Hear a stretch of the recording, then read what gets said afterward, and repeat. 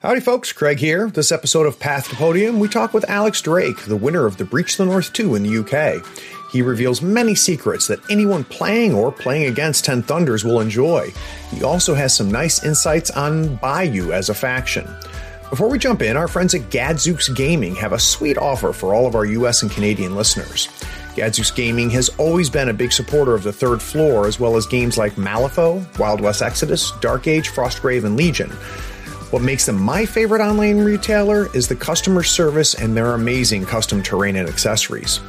Now, they're giving all of our North American listeners free shipping if you spend $100 or more and then enter in the promo code Third Floor, and that's spelled out one word, THIRDFLOOR. Check them out at gadzooksgaming.com. All the details are in the show notes. Now on to the episode.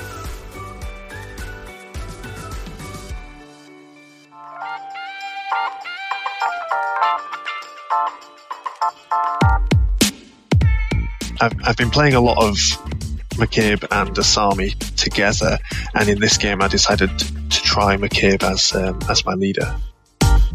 And he took the Charm Ward, as he said initially, as a like anti-summoning tech. But they actually were quite anti-McCabe as well. Stealth and Butterfly Jump together are really powerful defensive abilities. I'm really loving this ability at the moment, and every time I'm sort of looking through stat cards, if anyone's got Ride with me or Fly with me, they're instantaneously definitely being considered for Cruise with me. So with Plant Explosives, Alex, what models did you put bombs on? It really is. It's a wonderful time to be playing Malifaux. Whether you're a returning player or whether you're new, it's just sort of feels full of wonder.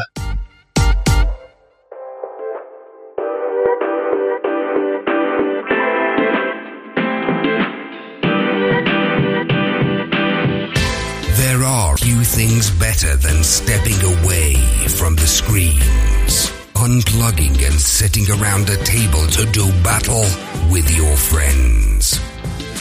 Every week, Third Floor Wars brings you the latest strategies, tactics, and reviews on board games, card games, and miniature games like Malifaux. If you want useful information on the games you already play, or new insights on great games other people are playing, you are in the right place. Craig and Ray welcome you to the Third Floor and the Tabletop Talk broadcast. Craig here on the Third Floor. Today we're talking to Alex Drake. He's a player over in the UK who recently won the Breach the North 3-round tournament held in Stockport. Alex has been playing Malifaux for over 4 years and is proving to be one of the guys to beat over on that side of the pond. What I want to do with Alex is review the 3 rounds and hopefully get a sense of how he was able to beat such strong players as George Hollingdale and Paul Butler. And he actually won the event. So, Alex, welcome to the Third Floor. Thank you very much. Thank you for having me, Craig. So, you and I had chatted offline, and you'd mentioned that, originally this past weekend when we're recording right after the event happened. This is going to be released a little bit later, but originally the weekend was supposed to be kind of a 2-dayer, but you ended up breaking up. Can you talk about that a little bit?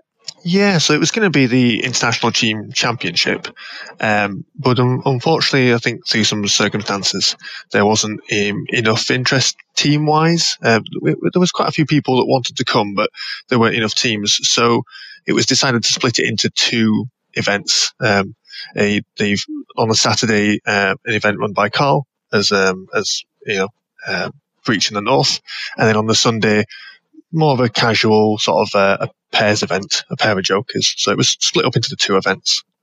Yeah, that's cool. We're going to focus on the first day on the Breach the North, but I do want to pick your brain a little bit about the pairs because I thought the format of that was neat. And I heard that your significant other pretty much carried you through that tournament. Does that sound right? Yeah, that is completely accurate. Without her, I'd have been languishing on the bottom tables. That's funny. So Alex, for Saturday, what faction did you bring? So I played 10 Thunders. Is that your main faction? Well, actually, I tend to jump around the factions quite often. In M2E, I'd usually pick a single master and focus on them for maybe a couple of events, and then I'd get distracted by something new and shiny, and I'd play a new master. But for M3, I'm trying to focus on 10 Thunders. My partner has bought me enough 10 Thunders over the years that I've got a couple of masters. So yeah, focusing on 10 Thunders for M3. Anything in particular that led you there for M3? I really like the aesthetic of Asami. I like the strange monsters and variety. I just thought that looked really, really cool. And I wanted to see the contrast in her playstyle in M3 as opposed to M2E. That sort of aggressive summoner, rather than like sitting at the back and doing your own thing. I quite like the idea of an aggressive summoner, and she still does that in M2E. So yeah, Asami was what brought me to mainly to 10 Thunders. Yeah, I haven't played her yet in 3rd edition, but in 2nd edition, the first time I played her, she took me by surprise for that exact reason. Is, you had this concept of what all the summoners were in the game, and then there she shows up right in your face, and she's dropping Spider-Man at you. Yeah, exactly, and I suppose a little bit like Molly in that sense. That that's someone that's going to come over the table and reach out and put bad things in your face. So, you've been playing for 4 or 5 years. Did you start in 2nd edition, or are you one of the ones that came over from 1.5? No, I started in 2nd edition. I think it was right. I think it was quite at the beginning. The first book had come out, and I saw some of the new sculpts. I saw the Ramos sculpts, the box, and I thought, I want to own those models. I want to have them and potentially paint them, and I never thought I'd play the game. And then, probably like many people, I got the models. The game looked interesting, and then I've never looked back since. What were you playing before then? Probably. So I played some 40k and I played some fantasy. I get mixed up with the time frames. I played some like Drop Zone Commander and a few other games. A lot of specialist games by Games Workshop. Ah, gotcha. And how about these days when you're not playing Malifaux? What are you playing? Still play lots of, quite a variety, lots of different things. Currently, the 2 games that I'm playing that's not Malifaux, I'm doing some Gaslands because I quite like converting up the cars, and it's really good. It's like a really good social game. I don't know if you've heard of Gaslands. I have, and everybody that I talk to that plays it loves it. Yeah, it's wonderful. Just making some Mad Max post-apocalyptic cars. But I also play Epic Armageddon. That's probably for me. That gives me the story of the 40k story that got me into wargaming all those years ago. But with in my opinion, probably a much better rule set. Yeah. I've never played it, but I've heard that rule set is one of the tighter rule sets they've ever put together. But I've played lots and lots of different games, and I think I'm probably one of those people that flits about through different games. All hobbies are cyclical. You'll play one game, put it aside for a couple of years, and then you'll come back to it later. Yeah. And it, but you always have your love, right? I remember seeing a post you had on AWP where you said that you always end up coming back to Malifaux. Yeah, I can't, I don't think I could get away if I wanted to. It's that mix of, the setting is just really interesting. There's so many different genres that are mashed together, but work. It's sort of like when you describe it to someone, it's steampunk, Victoriana, horror.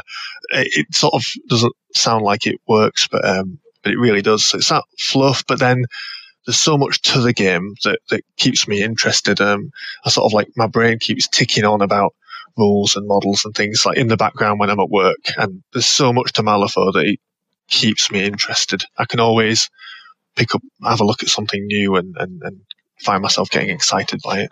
So, yeah, I think it does a really good job of kind of itching both scratches, both kind of the models and the fluff and stuff like that. But it's a deep game, and even though I think 3 has streamlined the game a little bit, I don't think it's made it any more shallow. I think it's just, if not more deep. I completely agree with you there, Craig. I was there were probably with a few other people out, when you heard about M3 coming out and maybe a simplification of the game, I was a little bit concerned because that depth is something that, like I said, I love. But yeah, those concerns haven't come to reality. M3 is, even though they've streamlined stuff and really they've just made it more approachable for people, to get their heads around conditions and how things worked. But that depth is still there. In fact, potentially even more so. I couldn't agree more. All right, so let's talk about round one, Alex. So you played Paul Butler, and Paul brought Neverborn. It was quarter deployment, plant explosives. The schemes were breakthrough, search the ruins, hold up their forces, deliver the message, and vendetta. So the first thing I'd like to know is kind of, when you saw the pool, what were your thoughts as far as masters and crew? So this will probably be a key theme that I'm going to talk about today.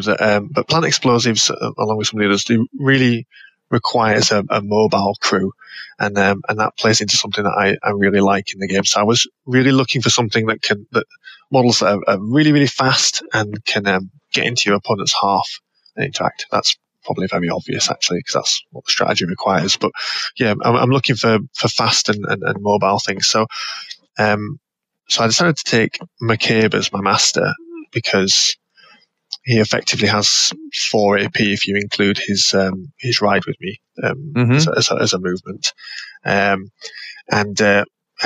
unlike a lot of other models in the game, it allows him to disengage, effectively disengage and still interact.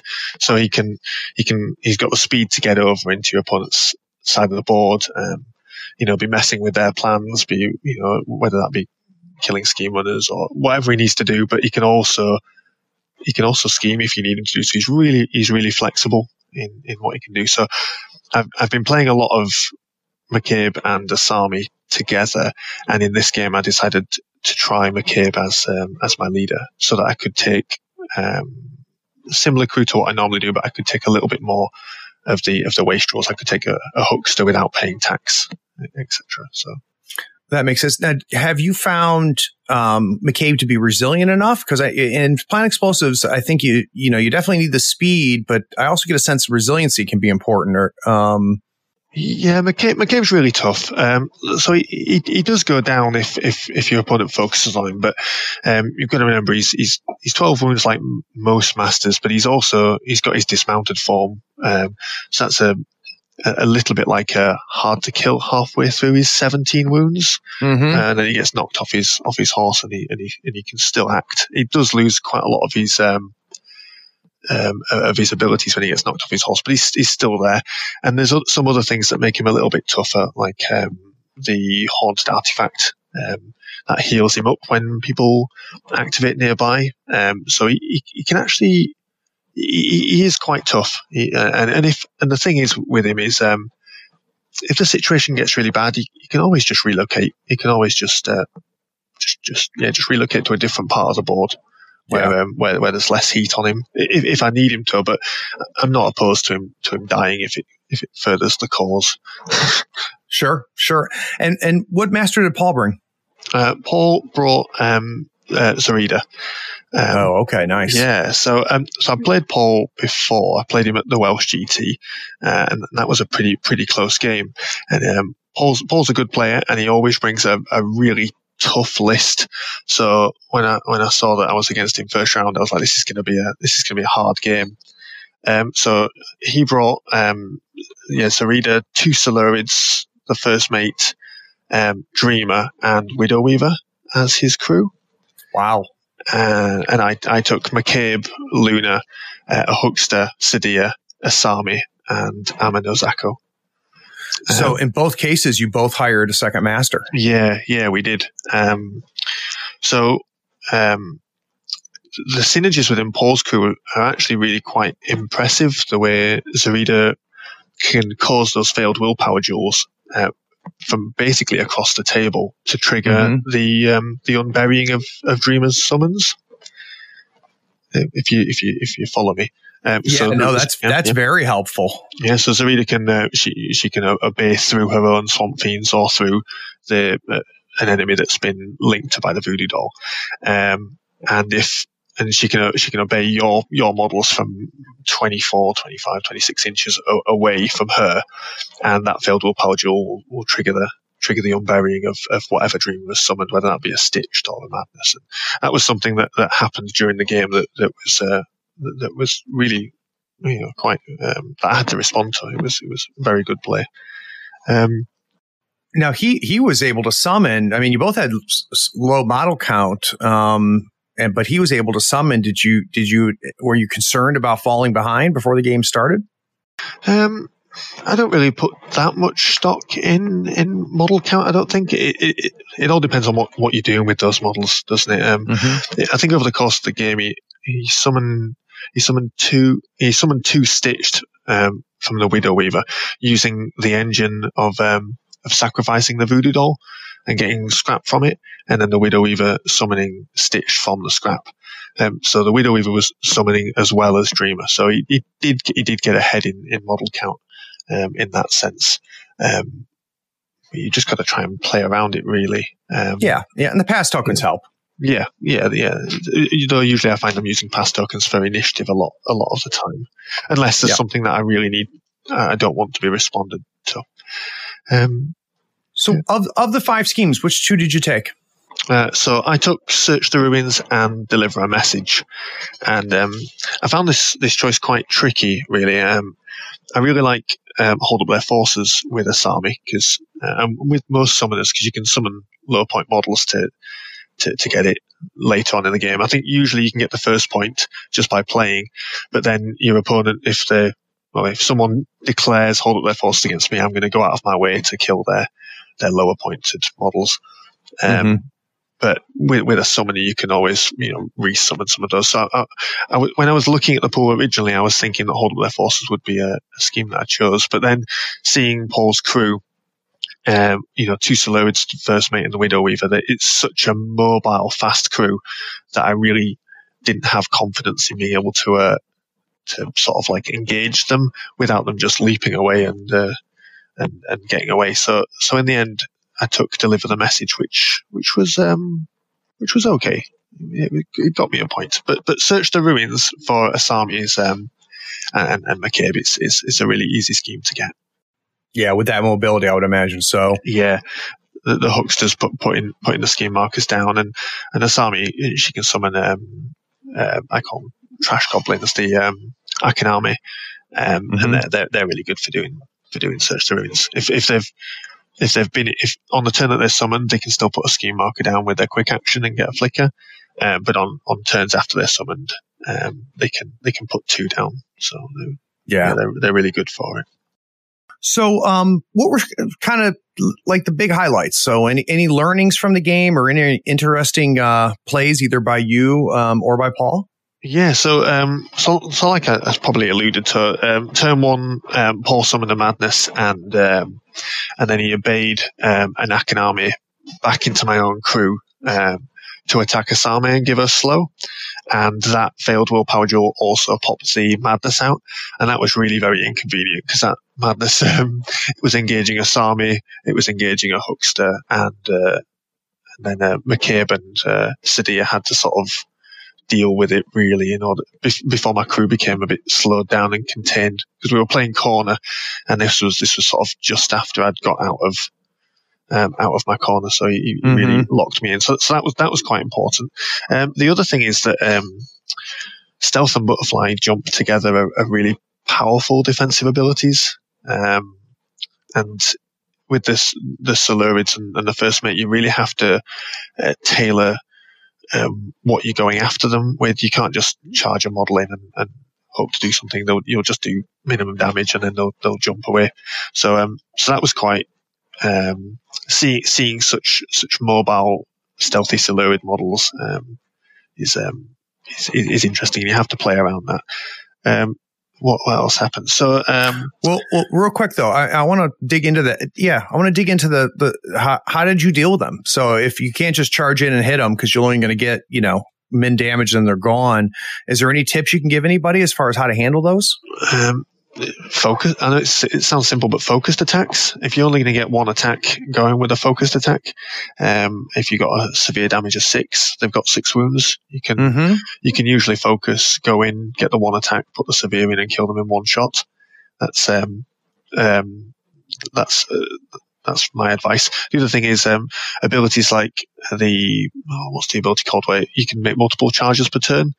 You can charge one, it'll butterfly jump away, and then you can charge him again. Other things, if you've got your own leapers, you can hunt them down.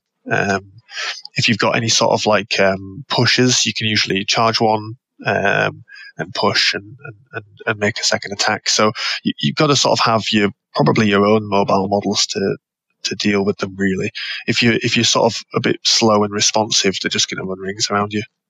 Yeah, I can imagine. So with plant explosives, Alex, what models did you put bombs on? I put 2 on McCabe. I put 1 on the Huckster, 1 on Asami, and 1 on Amino Zako. So like I was saying before, McCabe can usually put 1 or 2 down himself, just in between other actions. The Huckster is such a really powerful piece at the moment with the secret passageway action to place within 12 inches, really, really quick. So the Huckster will usually get 1 down. Amino Zako is probably my favorite Oni, my favorite of Asami's models, because she does so much work, and her quick action to do an interact means that she can put a bomb down when it's not even interfering with what she's doing. Right. And then I usually put 1 on Asami just because I think you usually put in 1 on a master anyway, just because they've got 3 AP. It's like an emergency, you know. If they're hanging around the middle, just on your side of the board, they can always like walk, place 1. If it's going to get you the point, then it's worth a master's action to do that. How many points were you able to score on the strat? I scored 2. Scored 2 on the strat. So this game was really quite complicated, and it's quite slow if we were honest. So we only got halfway through turn 3, but I scored turn 2 and turn 3 for the strat, and that was a Huckster putting out. So on turn 2, a Huckster had fast and 2 wounds left because it had been burnt out by Zarida's Obey. So I was able to secret passageway onto Paul's half, and put a bomb down and a scheme marker down that was half of my Search the Ruins. So that was really important. What do you think was slowing you down? Zarida's activations are quite complex because she's got 3 AP herself. She's also doing a summon. The obeys that she's doing is a duel, but that then results in more duel, potentially in another duel if she's obeying someone to charge. So those are, it's understandably they're quite complex activations that result in a number of duels to go through. I think that probably slowed us down a little bit. And also the fact that both of our crews were very, very fast. The first turn wasn't a positioning turn. This is quite common in M3 now, but especially so. The first turn was a full engagement turn.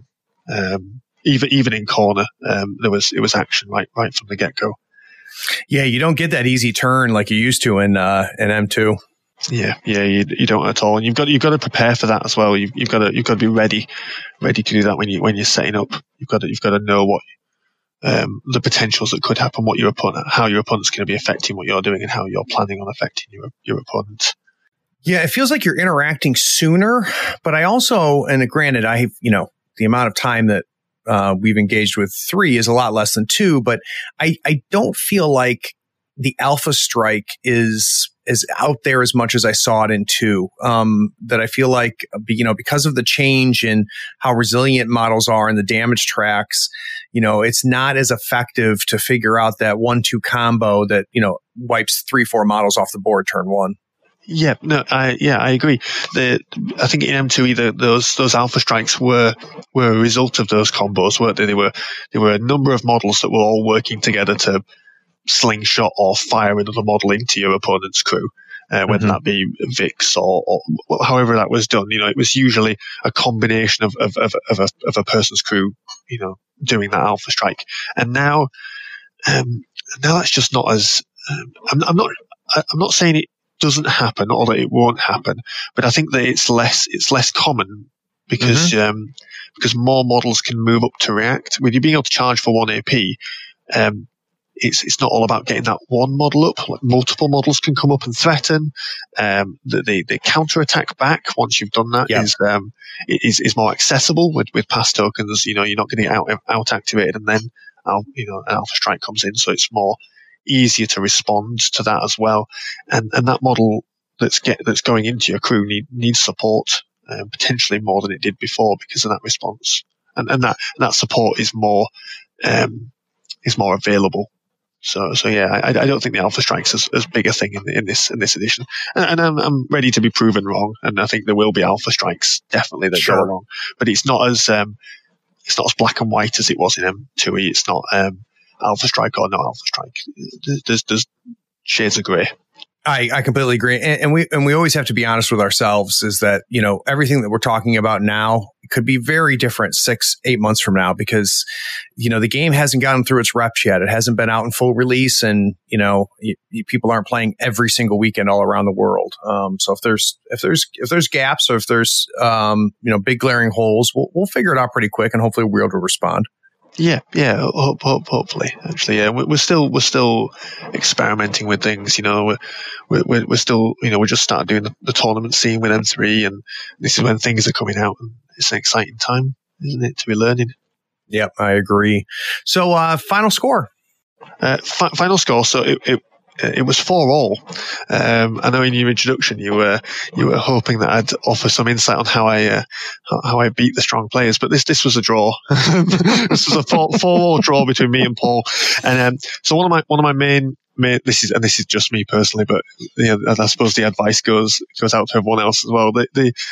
I think I didn't keep an eye on the clock as much as I should have done in this game, and so we'd started turn 3, and we were going through. We had a couple of activations each, and if I'd have kept an eye on the clock more, I'd have been able to do some more important activations first that were guaranteed to score me points, rather than responding and playing a bit more for the long game, and then realizing I'd run out of time. That was the big issue. Yeah, that's easy to do, though. Yeah, especially when you don't know these crews, the crew you're playing or the crew you're playing against. You don't know them like the back of your hand like before. So it's stuff that you were able to easily focus on competitively. A year ago, it's a little bit more of a challenge now. Yeah, exactly. So after turn 2, it was 3-1 to me. But then Zarida had an activation in turn 3 that dropped a bomb and another scheme marker, and that got 2 points, and then we got it was 4-all in the end, which was interesting. One point that I thought was I wanted to make a note about McCabe was that in turn 2 he walked, then he charged a model, he pushed out of combat from that charge, he then pushed from his quick action rider me and delivered a message to Zarida. Nice. And that was probably 14, 16, 21 inches from 21 inches away. So that was quite, and that was an interesting decision to make because it's using an entire master's turn to not go kill something, not support something, not summon something, not do normally what a master would do. But at that point, I needed him to try and ride into my opponent's deployment zone and deliver a message. Well, scoring a point, right? Yeah. It was like the Pony Express. Yeah, that's incredible though. 2 foot of movement, being able to move 2/3 of the board in one activation is that's no joke. Yeah, and still have the AP for delivering afterwards. Exactly. Yeah, exactly. All right, Alex, what we're going to do, we're going to take a quick break. When we get back from the break, I want us to dive into round 2, where you faced another 10 Thunders players, and we'll learn a little bit about that. So we'll be right back.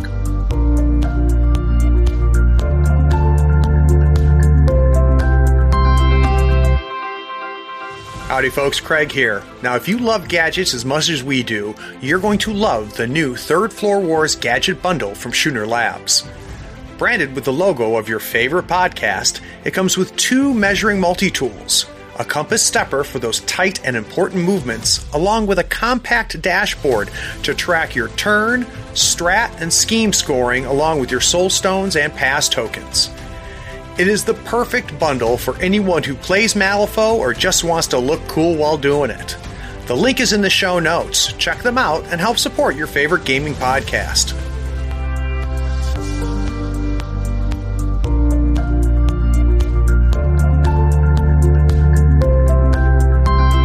All right, so Alex is sitting there all tied up. He could end up at the top of the heap or the bottom of the heap. The fact that he's on the show, you have probably a sneaking suspicion where he ended up. But let's talk about round 2. So round 2, Alex played Aiden Kirk, and Aiden brought 10 Thunders as well. And the format was standard turf war with detonate the charges, outflank, search the ruins, take prisoner, and power ritual. So Alex, with that pool, where did you find yourself as far as a master goes? Yeah, so I fell back on my sort of more comfortable turf, and I went with Asami as my master. And what did the rest of the crew look like? So it was Amanjaku, Amanozaku, a Joragumo, a Katashiro, an Akaname, and McCabe again. Oh, so you switched them up. So this time Asami was the leader. Yep, exactly. And this was more of a characteristically sort of Asami crew with McCabe bolted on. The last crew I talked about was sort of like a bit of a half and half. I didn't really go into my rationale for that, but this crew was more of an Asami with McCabe bolted on. And I'm getting the feeling that this is a combo that you've used a lot before. Yes, I did it this weekend that we're talking about, and then also at the Welsh GT, which was five games over a weekend. So, so I've fairly practiced with it. It's not that they are incredibly synergistic together. I think it's more a comment on their crews and maybe my play style. When I'm running Asami, I sort of put the bits in that I like the most, and then I wasn't really sure what to do with the leftover points, and McCabe is so flexible, he can fill a lot of gaps. So I put him in there, and he can do the fast scheme running, he can do the threatening, he can put out the damage if he needs to, and that complements Asami's summoning. Sorry. So, it's not. I've used the combo together a couple of times in the Welsh GT and also in casual games. It's not that they're particularly synergistic together, though. There is some work with scrap markers, so there is that complement. They've both got models in their crews that work with scrap markers, but it's more that they complement each other from a role point of view. Asami being a summoner, and McCabe sort of being just incredibly flexible, movement, scheming. He can put out the damage if he needs to. So they complement each other more from their role rather than from direct synergies. Yeah, that makes sense to me. I mean, I think one of the key things if you're going to hire a second master is that second master, one, can't lose too much as far as the leader-only ability, and has to be able to run on their own. And it sounds like McCabe fills that role. Yeah, he really can. He's very independent. A lot of people, I think, look at McCabe and you start trying to think about how you're going to unbury his artifacts and dig up his artifacts and things. But actually, if I'm completely honest, he doesn't need them. He's completely happy. I mean, he can do it if he needs to, but he's okay to do. He's okay to run without them. He doesn't have to. His actions on his card and the flexibility that he brings are strong enough as it is. Very nice. And what master did Aiden bring? So Aiden brought Shenlong. And I haven't played Shenlong. I hadn't played Shenlong in M3, so I was quite excited to see what how the monks were gonna work out in the chi, and Aiden definitely showed me how to use that chi, in interesting ways. It looks quite subtle, maybe. I'm not sure, maybe, but the +2 to the duel, for spending the key. After you flipped it, it's okay. And people often think of those examples where, you flip a 13 and then you spend the chi and you get to 15, but actually those aren't the cases when it's really strong. It's sort of, it's those other cases where you turn a neg flip into a neg damage flip into a straight, or when you put a 9 in and then you tempt your opponent to have to use a severe. It's sort of those cases that I actually thought the Chi is really strong. His ability, that ability, the fact that you're able to make that decision after flipping the card, not before flipping the card, makes it a big deal. Yeah, it's really interesting. So Aiden took Shenlong, the peasants / aspiring monks. I can't remember what they're called.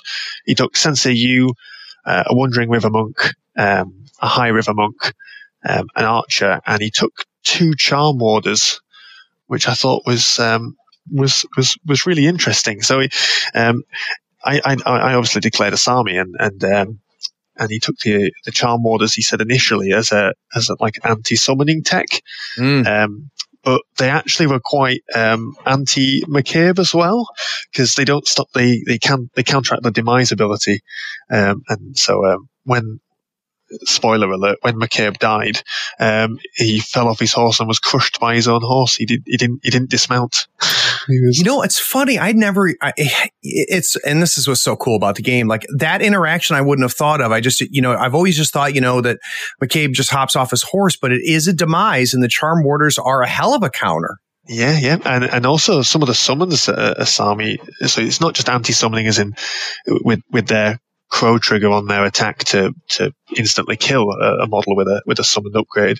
It's not just that, but I summoned 3 Obsidian Oni during that game, and they all have the demise ability that they explode and give out burning and damage, and it counteracts that as well. So the Charm Warders were really was something I really had to play around playing against Aiden.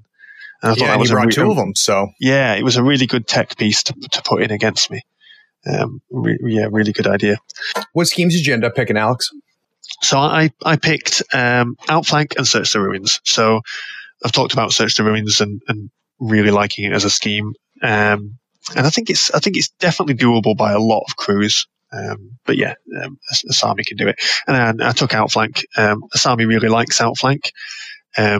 Normally, if you're dedicating, a model to each side of the board, you've got to consider whether they can then get back into the action, or whether you're removing them from the sort of game. But with particularly fast models, you can be on the flank, you can score your point, and then you can get back in and get back out.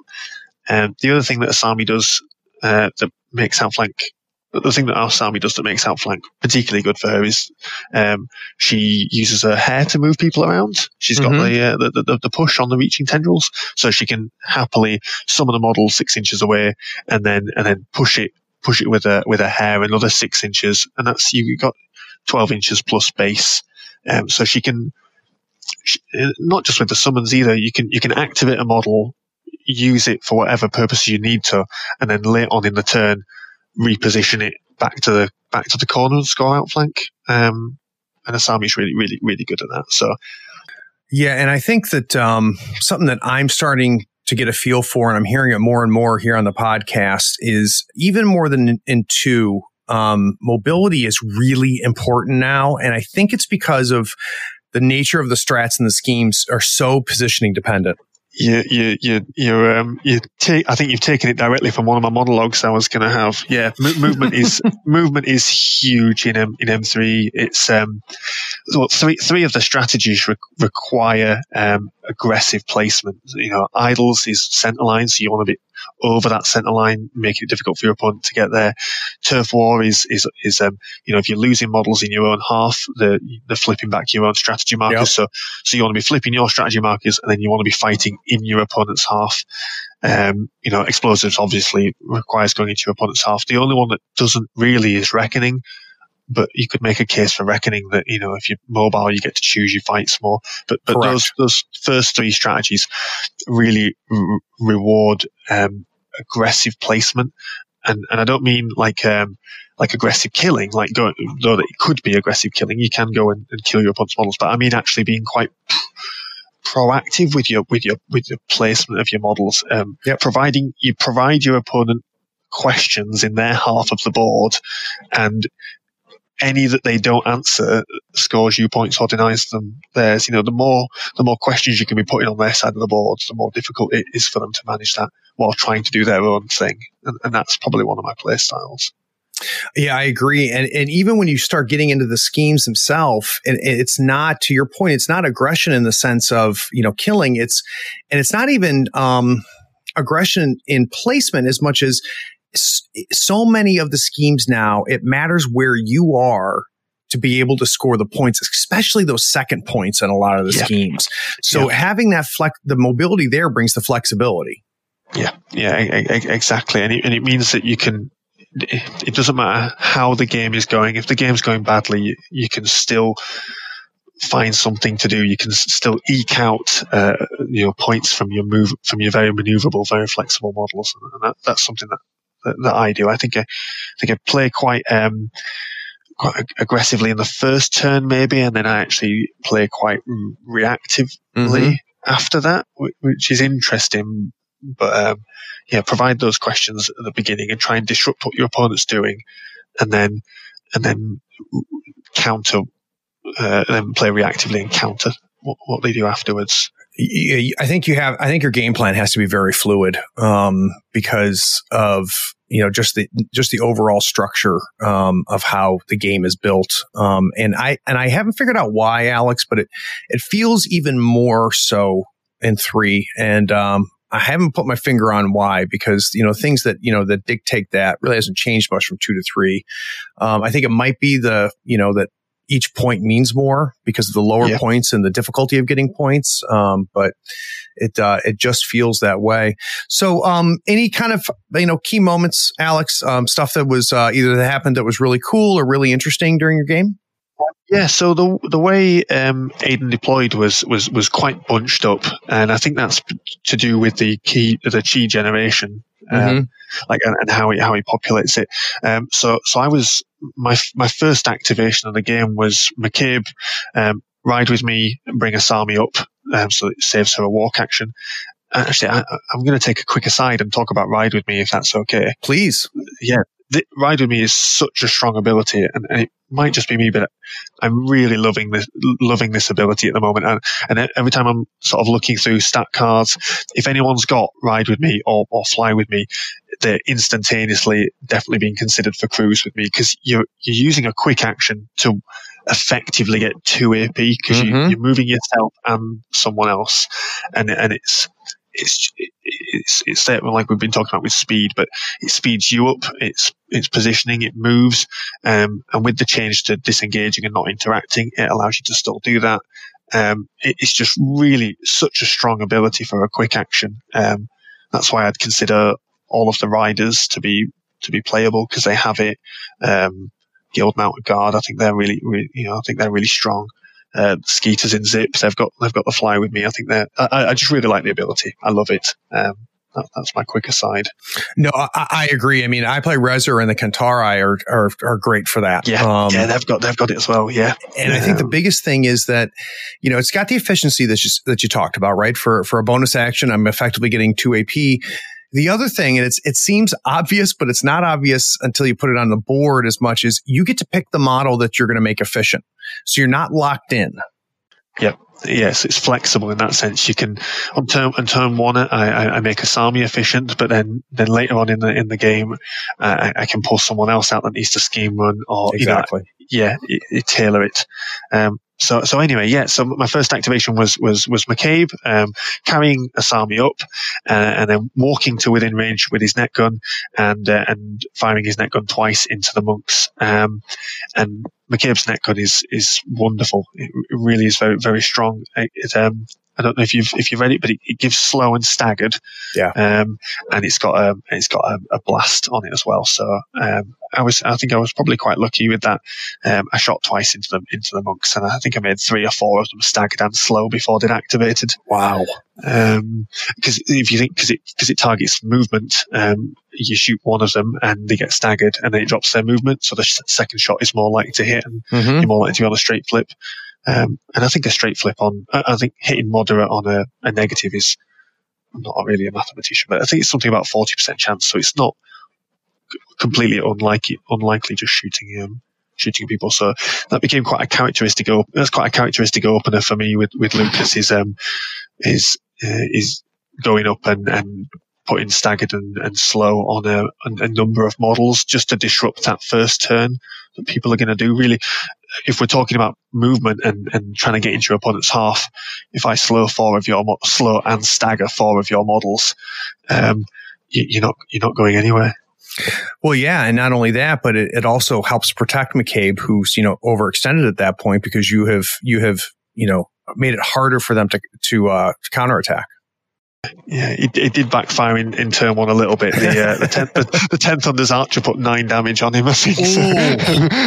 Yeah, the irreducible triggers for no stones. So, and he was made fast. So that definitely hurt McCabe afterwards. But no, yeah, McCabe went in and put staggered and slow on, and then Asami was there with the next activation to summon an Obsidian Oni 6 inches forward from her, and then push that into Aiden's face as well. Well, his crew's face as well. The Obsidian Oni I quite like doing that with, because they've got the armor, so they're pretty tanky. A lot of people talk about using them as like bombs because they run out of their flicker and then they explode. But actually, if you keep them alive as well, they'll engage people. They'll put down their hazardous burning aura, and then every time anyone wants to activate, they're taking burning from that. And then eventually, when they do kill you, you then explode and do more damage, more burning. You really clog up. I really clogged up his crew with McCabe and repeated Obsidian Oni. That was the sort of the takeaway from the game.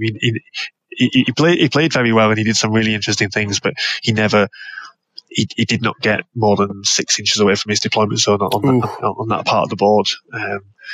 McCabe went first activation of turn 2, charged in, and he can move through models. He charged over 5 monks. Then hit someone, and the pulse for more jewels. I think he caused target number 13 jewels with 1 AP. That's amazing. It felt a little bit brutal, to be honest. Before I started that activation, I did say to him, I'm going to explain this process. It felt like cheating, I think.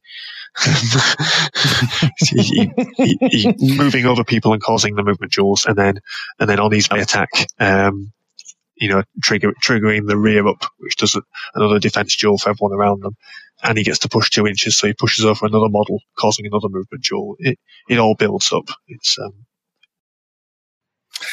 Yeah, I have yet to face McCabe, but I'm hearing rumblings that he came out of beta really strong. Yeah, he did. He is strong. My sort of feedback in the beta was that potentially maybe his upgrade thing should be made slightly stronger, but then they should take off the inbuilt trigger on his melee attack. So the trigger to do the pulse is inbuilt, and it's too many jewels for your opponent to really deal with. From the other point of view, being devil's advocate in McCabe's favour, he can never really kill anyone if he's trying to. If your opponent does not want to lose a model, they generally just cheat the jewels.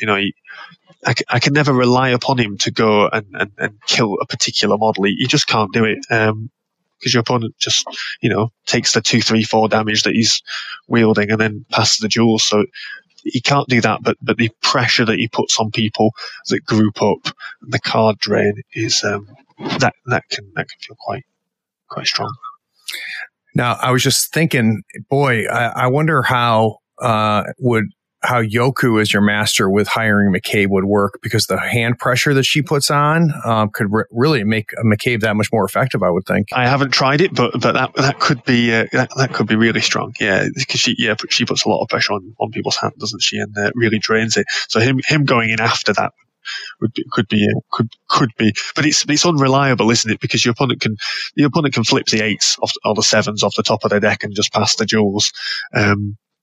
But yeah, when it happens, he tends to have either very, very good turns or very poor turns. If I'm honest, he does one or the other. But that's why I think I like him as a second master, because then, if he was the sole master, and I just had these really good turns or really bad turns, I think I'd potentially be a bit disappointed on those bad turns. But at least with a fully functioning crew to the side with Asami, if he has a bad turn, I can just sort of shrug it off and say, well, at least he's on a 50 mil base in my opponent's crew and he's a good distraction. So that was just really the key point of the game was the pressure that I put on at the beginning was McCabe going in, was the Obsidianoni going in and really stopping Aiden from getting out. McCabe did die. He put on a haunted artifact after killing a model, and that helped him to live a little bit longer and do some draining. But he did go down. He went down to a Charm Warder and didn't get his demise. But he'd done his job by then. And while that was happening, I'd scored Search the Ruins, and I'd scored Outflank, and I'd got 2 points from Turf, and Aiden was still on 0 points at that point. So it was something I'm thinking is interesting, Alex, about kind of your approach here. And it's a subtle thing in 3 that I don't think I realized until I got, more than a few games in, is it's a big deal that you can't score multiple points on the same scheme in the same turn. So by pushing them and pressuring them from go, you're potentially delaying them getting that first point, which really makes it harder to get that second point. Yeah. If you're trying to score your first point for some of your schemes on turn 4, and that's fine for some things, but you're trying to do it potentially when you've got less crew, less options, and potentially you're trying to do other stuff. You're trying to do other stuff with the strategy. So, and particularly at the moment with because we're all new to M3, and like we were talking about, with some games being a bit slower. Most games aren't getting to the full 5 turns, so that's more pressure to get your points in early. And if you get your points in early, you can then respond to your opponent, with greater ease. Yeah, it's gonna be very. I'm so excited to see, just the cyclical nature of strategies and counters that we've got coming ahead of us in the next year and a half. I'm always fascinated because there's always surprises, things that we don't see in beta that suddenly, raise their head, 5 months into release, and you go, holy cow, how did we miss that? And, and then something, 1 minute, something's going to dominate. And then before you know it, it's stamped down and put under control just by the players, not by Weird. So it's really exciting times. It really is. It's a wonderful time to be playing Malifaux, whether you're a returning player or whether you're new. It's just sort of it feels full of wonder. Yeah. full of excitement, and I think that cycle that you were talking about of things that we would have seen coming to prominence, and then counters being developed from it. That's going to be quite a big thing, with announcing masters, and as people learn what counters there are to certain masters, that's going to get. That's so important. Some masters are going to feel, utterly dominating, and then it's just going to click with some people, and then the counters will be there, and the meta will shift and change, and it'll move on, and that's. It definitely will, and I think that you should reach out to Weird because I suspect they're going to owe you some commissions on all the Charm Warders you just sold in the last 30 minutes. My Charm Warders again, they're not just melee 6 with the chi; they're melee 8. Oh God, they're so good, so good. So what was the final score? The final score was 6-2. We played 4 turns, and Aiden denied me a turf in the last turn, so I got 6, not 7. And he got 1 from the strategy, and he got 1 from Search the Ruins. He took Very nice. His Wandering River Monk, while all the action was happening sort of central to my left, all that sort of complicated pulses and everything. On the other side of the board, on the edge, there was a lone Joragumo getting outflanked for me, facing off against the Wandering River Monk. And this Wandering River Monk was sort of like looking, do I fancy my chances? I'm not really sure. So that was, but the Wandering River Monk managed to get past and flip a turf and get a scheme down. So very nice, very nice. Does seeing Aiden play Shenlong, does that make you want to try out Shenlong? Oh, yeah, maybe. One thing I really liked about it, I haven't talked about your styles yet, but the styles are really fun, and they're really, I think they're quite really interesting and strong. And the fact now that they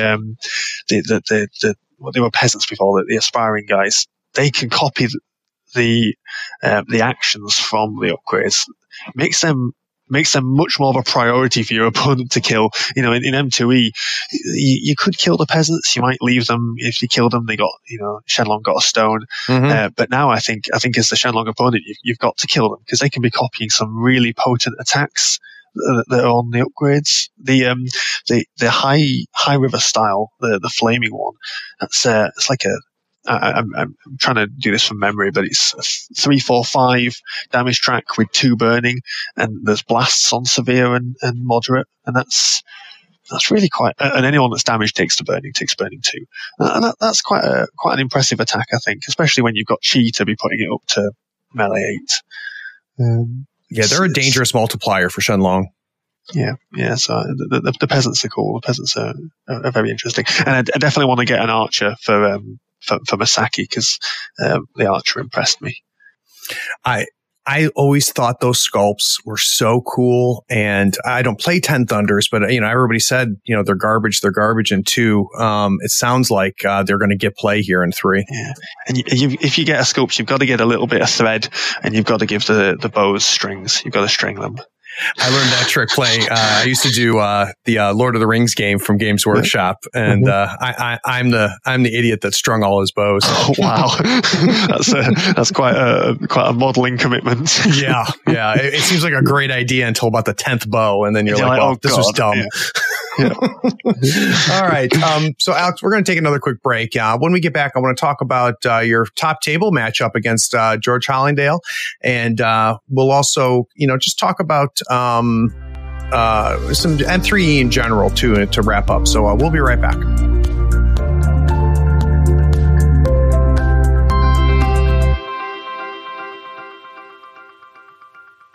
Another day is here, and you're ready for it. What to wear? Check. Breakfast, lunch, and dinner? Check. Planning for what's next and how to save for it? That's where Bank of America can help. For your financial to-dos, Bank of America has experts ready to help get you closer to your goals. Get started at one of our local financial centers or 24/7 in our mobile banking app. Find a location near you at bankofamerica.com/talktous. What would you like the power to do? Mobile banking requires downloading the app and is only available for select devices. Message and data rates may apply. Bank of America NA, member FDIC.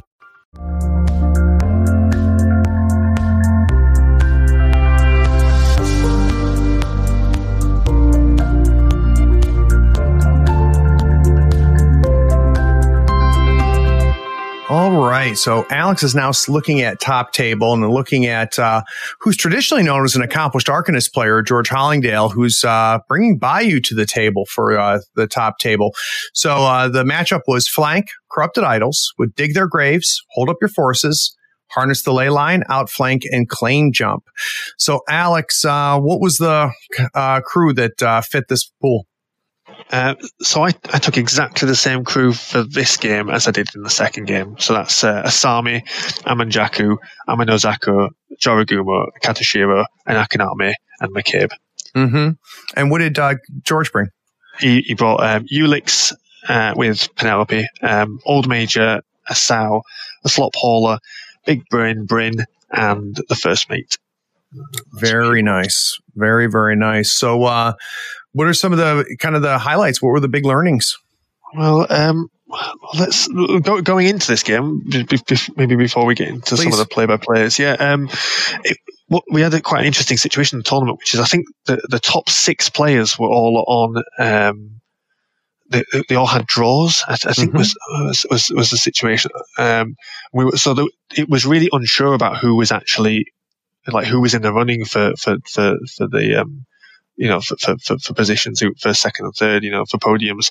It was really, really unknown. There was an awful lot of people that were still in the running, which made it quite exciting. The other thing, I was really looking forward to this game when I saw that I was playing George. I've never played him before, and I know he's a really good player.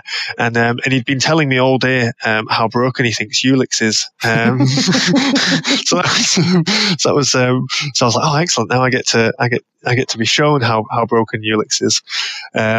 So yeah, we played. It was on flank, and then flank Corrupted Idols is quite different from standard idols, isn't it? Because your center line is so huge. You really have to be able to get to the the corners to be able to respond to the idols that are placed. The schemes that I chose were hold up their forces and outflank again. So I spoke about how I like outflank with Asami, and I think I've spoken about how I like hold up their forces, being able to summon things. So I was quite confident with those schemes. I was a little bit less confident with my setup, just because I was unsure about where to go and how to respond to George. His first activation was Penelope obeying both of the big pigs, Old Major and the sow, up the board. So he used his totem to obey both pigs up the board, and the slop hauler and Ulix hitched a ride with them. And that was really impressive just from a totem's activation. After that first sort of turn, I was like, first activation, I was like, actually, this is going to get really messy. This is going to be really killy. If I don't do something about those pigs now, they're gonna, there's a lot of obeys in the crew. There's a lot of movement. Ulix offers a lot of movement to his pigs. And I think that reinforces the speed element that we were talking about earlier. So first activation, again, it was McCabe putting slow on those pigs and staggering them to try and sort of limit that encroachment into my half. And then I got a Joragumo in there to hold them all up. One of the terrain was a bit tricky on this board. We had a couple of hazardous pools, and George had one in his deployment zone, which made him deploy slightly to the side. And then when he pushed his pigs up, he had to go between some ruins and a smaller pool. And I sort of pounced on that opportunity to try and plug him into that area, right, and try and limit that movement. That's what I did. And there was a bit of a bluffing game going on. I summoned the Joragumo, and I really went to town on Old Major. And at first I was like, actually, I'm going to try and kill one of these big pigs to limit it. But the pigs are really tough. They're hard to wound. And Ulix can drop cards to reduce damage that they take. And that sounds like an okay ability, but you think, you're going to run out of cards. There's only so many moderates that you want to drop to reduce damage. But the crew that George had quite a considerable amount of card draw. Big Brain brings a lot to a Gremlin crew with card draw and card quality. The first mate is really, really strong. I think he's going to be in most Gremlin crews, but he has card draw through his cheating, but also through eating schemes. So, and a lot of the pigs have card draw with their triggers. So with all of that, you can really reduce the damage that the pigs take, and then healing it back up for the slop hauler, as has always been done. I quickly found out, even with 2 focused attacks from a Joragumo, with severe damage 6, 3, 4, 6, I wasn't shifting a big pig. So then I was trying to bluff that I was still trying to be aggressive. It was a bit strange. I was trying to act like I was trying to crush that core that he'd brought up, when actually I was just trying to stay there and hold him up a little bit. So I was trying to drain cards from his hand, keeping them alive and investing, when really it was just sort of plugging that gap while I could do stuff elsewhere. I think one of an interesting move I did on turn 1, Amano Zako, I haven't really talked about her. I said that I quite like her, but she's basically got 3 AP with that quick action obey, and it's got a trigger on it for it to not just be an interact action, for it to be any action. So she can almost feel a little bit like a mini master herself. She can either put 3 AP of attacks into someone, or she can do a bit of scheming, or she can obey McCabe or a Joragumo to make an attack. So she can change where she puts the pressure on your opponent, and she's really quick, so she can also do that with her own positioning. And the fact that she can heal up so well. My advice is, if you're facing Amano Zako, don't put little bits of damage into her, because she'll just heal it up without even trying. You've got to do an all or nothing response with her, because she will go down relatively. She's a henchman and she's got 10 wounds and she's got terrifying, but she's got no other defensive stuff apart from the healing. So if you can put her down quickly, it's quite a big loss for the Asami crew, actually. Because I find myself relying upon her quite a lot. Yeah, and we're back to that theme of the flexibility and the mobility that you really like. Yeah, definitely. In this game, she actually just moved up and she blocked a space between two ruins so that a pig couldn't get through and get to my Katashiro. My Katashiro moved up and kicked an idol. So on my right hand flank, the idol appeared, and then I made it appear there again on the second turn with cheating, because I felt more comfortable on that flank. And Ame no Zako just played bodyguard around that area, stopping people getting to the Katashiro. It was scheming.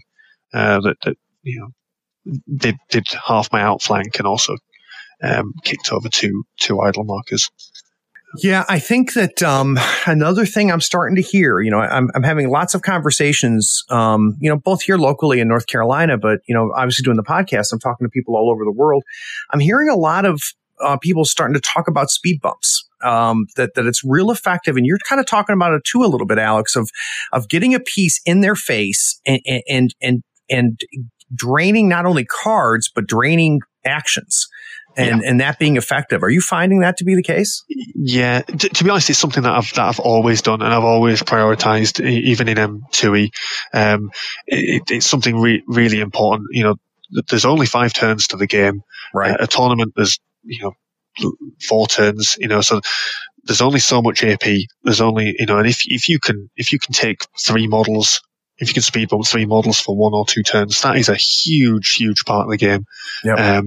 And it's definitely setting you up to win if you can do that. If you can capitalize on it, that's the thing you need to capitalize on those situations. Very cool. So, what was the final score? The final score. What was the final score for that game? If I get this wrong, someone's gonna. I think it could have been 7-1.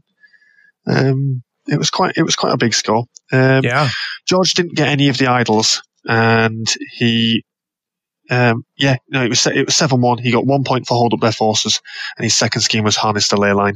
But I denied him all of the idols, and I denied him his second hold up the forces, and I denied him harness the ley line. And part of that was actually to do with the Akaname that I hired. I haven't really spoken about why I hire him, please. But he's really cheap, and actually he's a really good piece. I was going to say some of the ways of countering Asami, unlike some other aggressive sort of summoner masters or other summoner masters where you can summon for the first 2 turns and then you don't really mind maybe if they die. I actually really value her staying alive for the game. I know it probably sounds a bit obvious, but I often use her for sort of utility in the latter few turns. I'm happy for her to double walk and scheme. She's got a quick action to remove markers and heal. And so I often just sort of like double walk and remove my opponent's scheme markers to deny their search or to deny their breakthrough. And the Akaname acts as a sort of mini bodyguard to Asami, because my crew's so quick and I really like. I move things around an awful lot on the table. Often Asami can sort of just be stood in the middle, reaching out and responding, and she is quite vulnerable there by herself. So the Akaname can be a target for protected Oni, though he doesn't, to pass on the attack to him, though he doesn't last very long.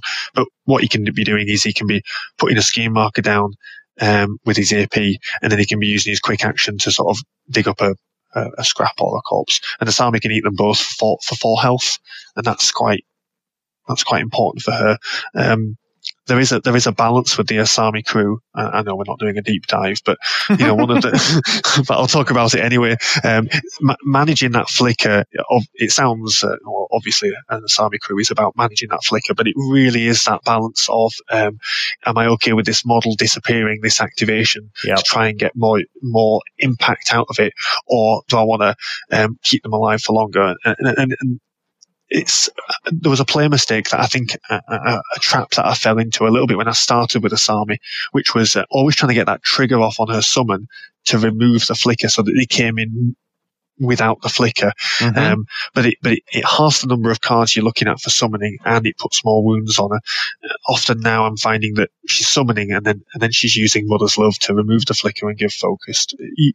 With Asami, you always sort of have a spare AP. Maybe someone's going to correct me and say maybe I'm not using her effectively enough, but you've always got a spare AP maybe that you're not sure what to do with. So, you don't have to get that trigger on a summon, and it's about managing her health to reduce the flicker on your models. And I think as an opponent facing Asami, you've got to change between attacking the summons and her Oni, and attacking her. You've got to it's hard to explain, but you've got to do what you need to do at that time. If she's sort of protecting herself a little bit more, then you can go after the summon. You got to balance it. But if you can put some dedicated attacks on Asami and put her down, then that would really upset me if you were playing against me. So I'd recommend doing that, because she's often taken 4 to 6 damage herself in a game. So she's quite squishy. She's got 12 wounds at max. So you only have to do 6 to 8 to her, and she'll fall over. So yeah, it sounds like if you could time it right and the opportunity presents itself, you can take her down, and it hurts. Yeah, just use the first mate. He can leap over. And, you're a fan of the first mate. He's really strong. Built-in crit strike, potential for extra. He can have 3 attacks with his leap, and the thing that's really strong about him is your ability to respond to him with butterfly jump and stealth and stones, because he's a henchman. But unfortunately for George, the Akaname barb tongued him and gave him slow, so it limited him a little bit. Mm-hmm. The Akaname's attack is really solid. It's only stat 4, but giving automatic slow and a poison is something you don't really expect from a 4-stone minion. There's a 2-inch melee that gives out slow. They're really good tar pits themselves, not because of the amount of AP it takes to kill them, but the fact that if Asami summons 2 of them into your midst and then they make 4 attacks on positives and slow people, that's draining in itself. So the Akaname are really nice. Well, dude, that was a hell of a third round. George is a strong player. I am very, very happy that he has learned that Arcanists are not a real faction, that they don't deserve good players. So it makes me happy that George has seen the light on that and playing Bayou. And one thing that you mentioned offline during the break is you guys in the UK are starting to have rumblings about Bayou being a really strong faction in 3. Yeah, there's quite a lot going on with Bayou. I mean, you could say objectively they didn't get as much playtesting as some of the other factions, but there's quite a lot of Bayou that's really strong. We're seeing a lot of Zoraida at the moment. Mm-hmm. Because of her strengths in 2 of the strategies in particular, the idols and explosives. Obviously people have picked up on obeying people to drop their own explosives is pretty strong. It's basically giving someone slow at best for them, but at worst it's scoring and denying points. But in idols it's quite crippling if you're getting the 2 AP from Zoreida's Obey and that you're walking over to an idol and kicking it back into their half. It's all, you're hurting them, you're denying a point, you're moving them for positioning, and it's really strong. That's good. And doing that from 24 inches away. Yeah. So there's a lot of people playing Zoraida and really liking what they're doing with her. And there's just quite a few of the Gremlin Masters seem really good. Ulix does seem really good. He's got a lot more movement than he used to. He can bubble up strong if he needs to, but he can reach out. The fact that it's his crew that does some of the summoning, and it's quite easy to do. I think you need like 6s. You do need some suits, but I think the Sao can not need the suit if there's a scheme marker nearby, so they can make the little pigs, and then Ulix can grow them into other things, and all the pigs have reckless, so you're getting an almost all reckless crew, which you'd have thought, maybe we learned that in M2E, reckless crews are really strong, just extra AP, but the pigs are good. Zips Zip's a bit toned down from M2E, but if we've been talking consistently about speed and maneuverability, well, Zip has it. It's there. Mar's pretty good. actually quite like her crew. She's she's a strong beater with mobility, and the abilities that you get on the initiative flips are really important. Bushwhackers with stealth and a range 14 gun, there's a lot of strong things in and big brain Bryn. Yeah, there's a lot of strong things in Gremlins, and it's going to be, I think they're going to do well. Very cool. So we're going to take one more break, Alex. And when we get back, I want to talk to you about your day 2. Specifically, you had a matchup against a friend of the show. So I want to talk through that a little bit. And then we're also just going to just do a quick wrap up and talk about the new edition and the UK meta in general. So we'll be right back.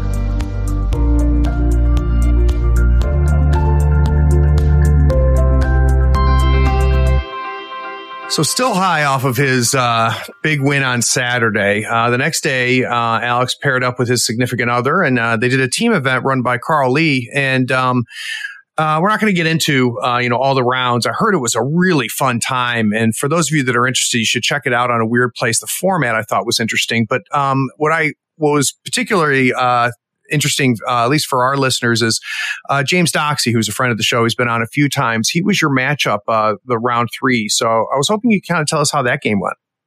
Yeah, I played James in I suppose our final, and it was it was. I haven't played James before. Obviously, I know he's a very good player, and I was a bit.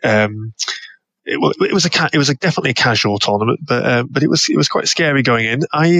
I took Marcus to this pairs event, and the reason I took Marcus was because there was some chatter in a group that I'm in about how potentially underpowered he is, and I like a challenge, so I quickly painted up a Marcus crew, and I ran him in your favourite in Arcanists,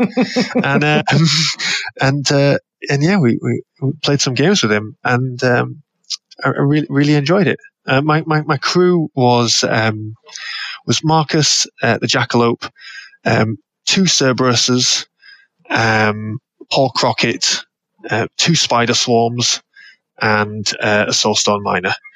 And I think that's probably not a crew that people were expecting from. No, but I got to tell you, I'm hearing more and more people hiring those spider swarms, even paying the tax for them. Yeah. So I made a joke that I think all Arcanist crews should be 2 spider swarms. Then you pick your master. They're really, really good. 8 stones. You get 9 wounds, which is slightly more than average. You've got armor, so they're really tanky. They're unimpeded with nimble, so they get wherever they want to go. They're immune to pulses and blasts. They can self-heal. But the ridiculous thing on them, they're melee 6, but if you're in base contact with them, you -1 defense, so they're basically melee 7. If they're above half wounds, you get a positive flip on the damage, and then they've got a built-in trigger for onslaught. So the built-in trigger, so these guys are consistently, if you've got 2 severes in your hands to hit on your first attack that you can declare triggers, you're getting 4 attacks that are like melee 7 that are on a straight damage flip, and your damage flip's 2, 3, 5.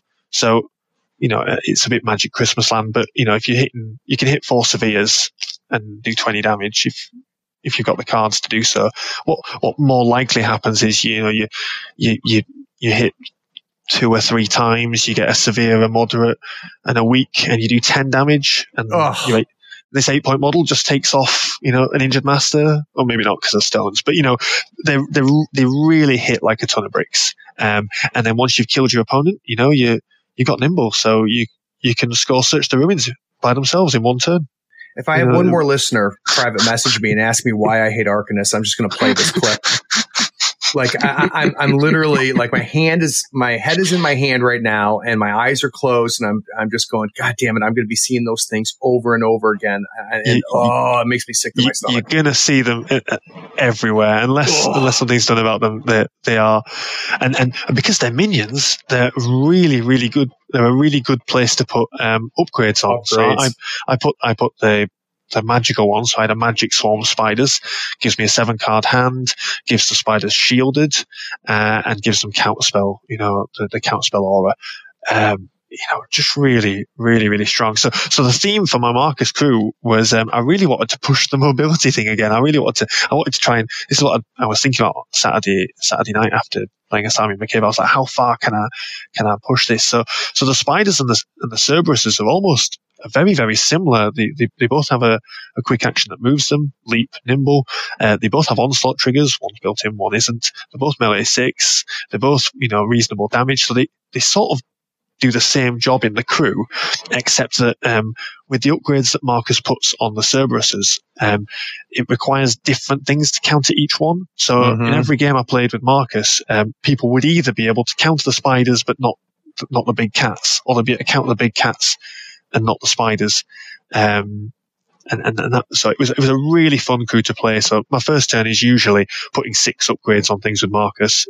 It's putting wings on both cats, so you get flight +1 movement and butterfly jump, and then putting the camouflage on both cats, so you get stealth and disguised. So now you've got these cats that are walk 7 with flight and a leap. You can't charge them. You can't target them over 6 inches. When you do, they move 3 inches.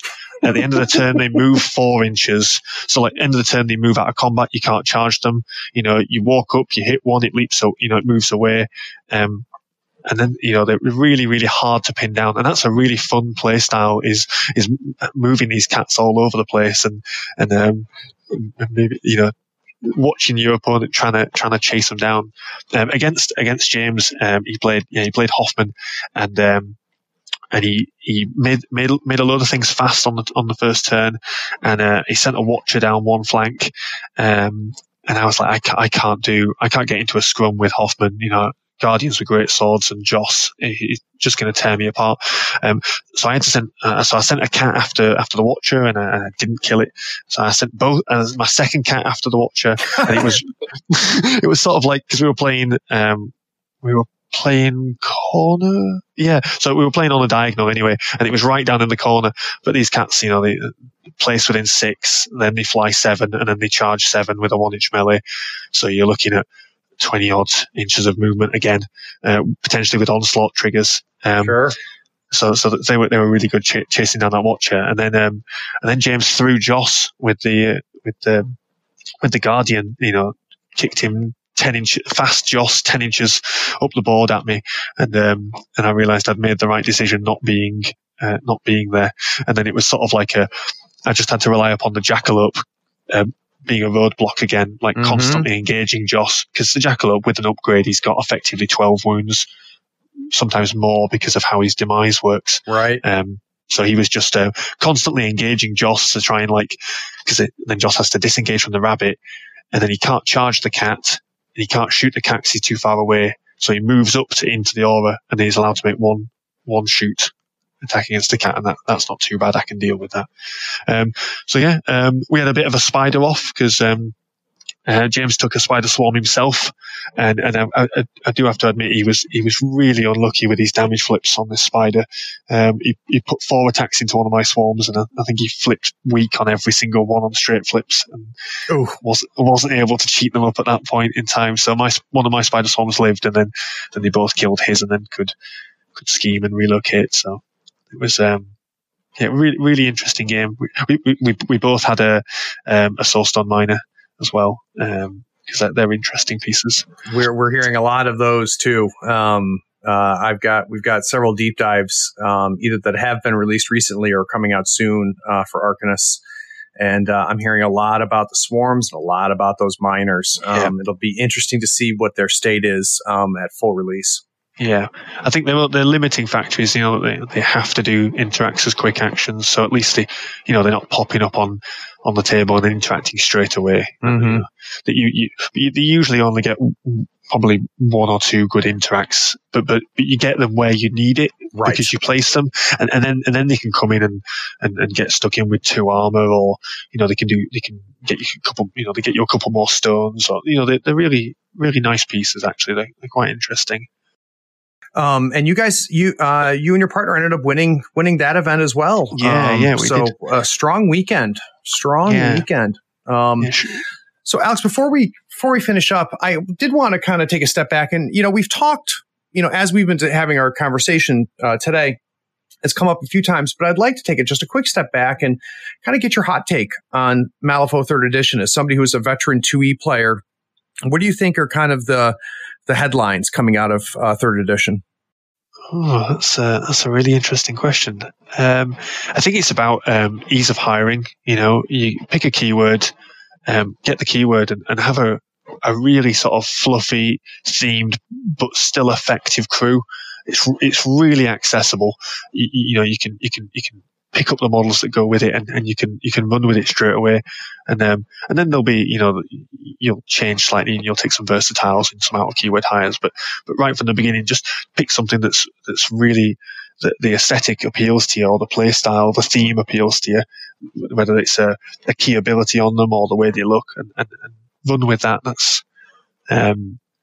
sort of like something that's really, really prominent in M3 with regards to sort of like picking a master or picking a faction or, getting started. Tactics wise, it's just reiterating what we've said,